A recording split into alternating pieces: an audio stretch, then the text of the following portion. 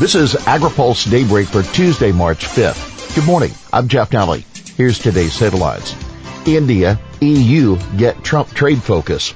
Regulators and EPA discuss dicamba. E15 rule advances. And biotech crops expand reach. Trump takes aim at India. Even as the Trump administration tries to end its trade dispute with China, it's already training its sights on India. The administration is moving to terminate India's designation under the Generalized System of Preferences program, which allows some exports to enter the U.S. duty-free. The administration says India is failing to provide the U.S. equitable and reasonable access to its markets. The U.S. maintains a roughly $25 billion trade deficit with India. High-level EU-U.S. trade talks set to start. European Trade Commissioner Cecilia Malmström and EU Secretary General Martin Selmayr arrive in Washington this week to lead the latest round of talks for a new free trade agreement. The U.S. is still insisting that agriculture issues be included in the trade talks, but EU officials are equally adamant that they be left out. David O'Sullivan, head of the EU delegation to the U.S. before he retired last month, told reporters the word agriculture was intentionally left out when President Donald Trump and European Commission President Jean-Paul Juncker signed an agreement for talks last summer. Malmström scheduled to meet with U.S. Trade Representative Robert Lighthizer on Wednesday, and Selmayr will meet Thursday with National Economic Council Director Larry Kudlow. EPA moves closer to E15 approval.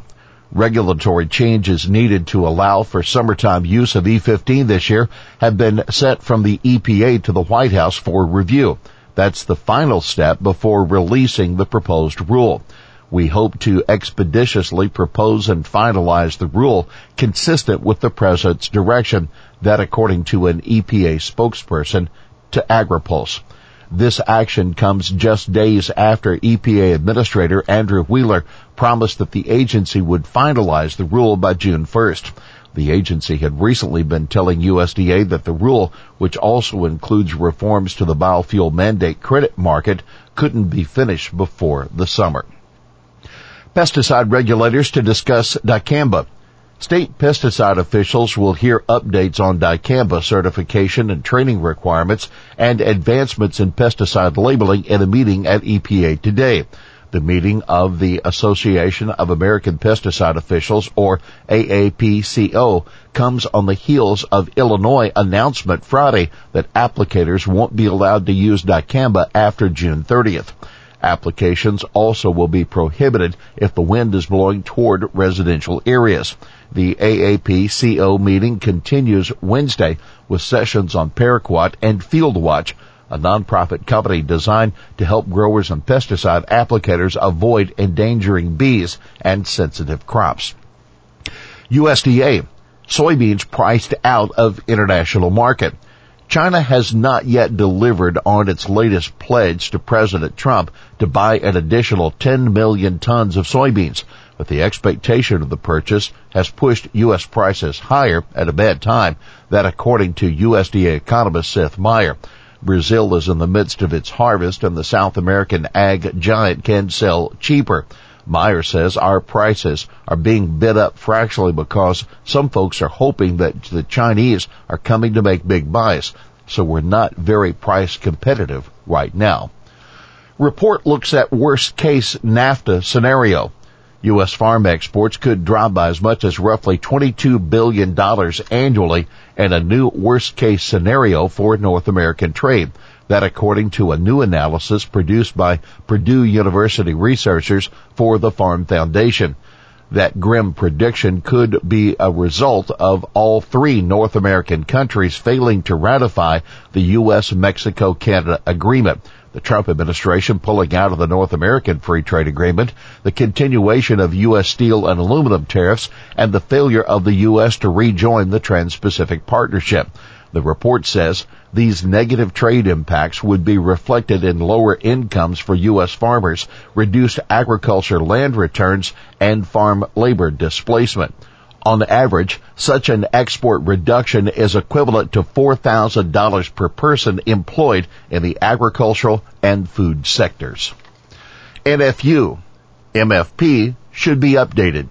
The National Farmers Union wants USDA to update its market facilitation program payment rates if retaliatory tariffs continue and the administration agrees to provide another round of payments. Rob LaRue, NFU Senior Vice President of Policy and Communication, says some commodities weren't treated very fairly under the existing payment rates. Some 450 NFU members have been holding their annual meeting near Seattle. Delegates expect to finalize language in their policy book today. Tariffs hang over crop insurance decisions.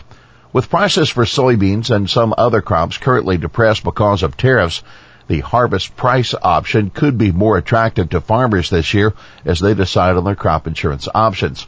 Tariffs have been weighing on commodity prices for nearly a year and have now materialized in the crop insurance price going into the 2019 growing season, that according to economists at the American Farm Bureau Federation. Citing RMA's crop insurance price discovery tool, a Farm Bureau analysis says the spring crop insurance price for soybeans is down 62 cents from a year ago, $9.54 a bushel, the second lowest level in the last decade. The spring price for cotton is down 2 cents. Prices could rise, of course, later in the year if President Trump settles his trade dispute with China.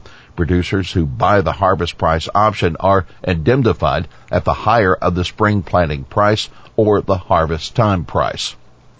Biotech gaining new African beachheads. Biotech crops are establishing a toehold in Africa's two largest countries, Nigeria and Ethiopia. USDA's Foreign Agriculture Service reports that Ethiopia's first BT corn trial has gone well and that genetically engineered cotton is ready for commercial production. The biotech corn was planted last fall and proved resistant to a local infestation of fall armyworm, a moth larva that is quickly becoming a major pest across Africa. They're easily controlled in the U.S. with BT crops, but in Africa, experts say smallholder farmers often resort to dousing their crops with highly toxic insecticides. Nigeria recently approved the production of insect-resistant cowpeas, known to Americans as black-eyed peas. They're a staple crop in sub-Saharan Africa. Here's today's He Said It. I spend a lot of time on airplanes. I flew out here last night. Most of the time you see me, if you saw me on TV, I'm traveling to a foreign country. I know Iowa is not a foreign country, in case some of you thought maybe I was a little confused. That's Secretary of State Mike Pompeo in Iowa yesterday. Well, that's Daybreak for this Tuesday, March 5th. AgriPulse Daybreak is brought to you by Watkinson Miller and Dairy Management Incorporated. For the latest news out of Washington, D.C., visit agripulse.com. For AgriPulse Daybreak, I'm Jeff Daly.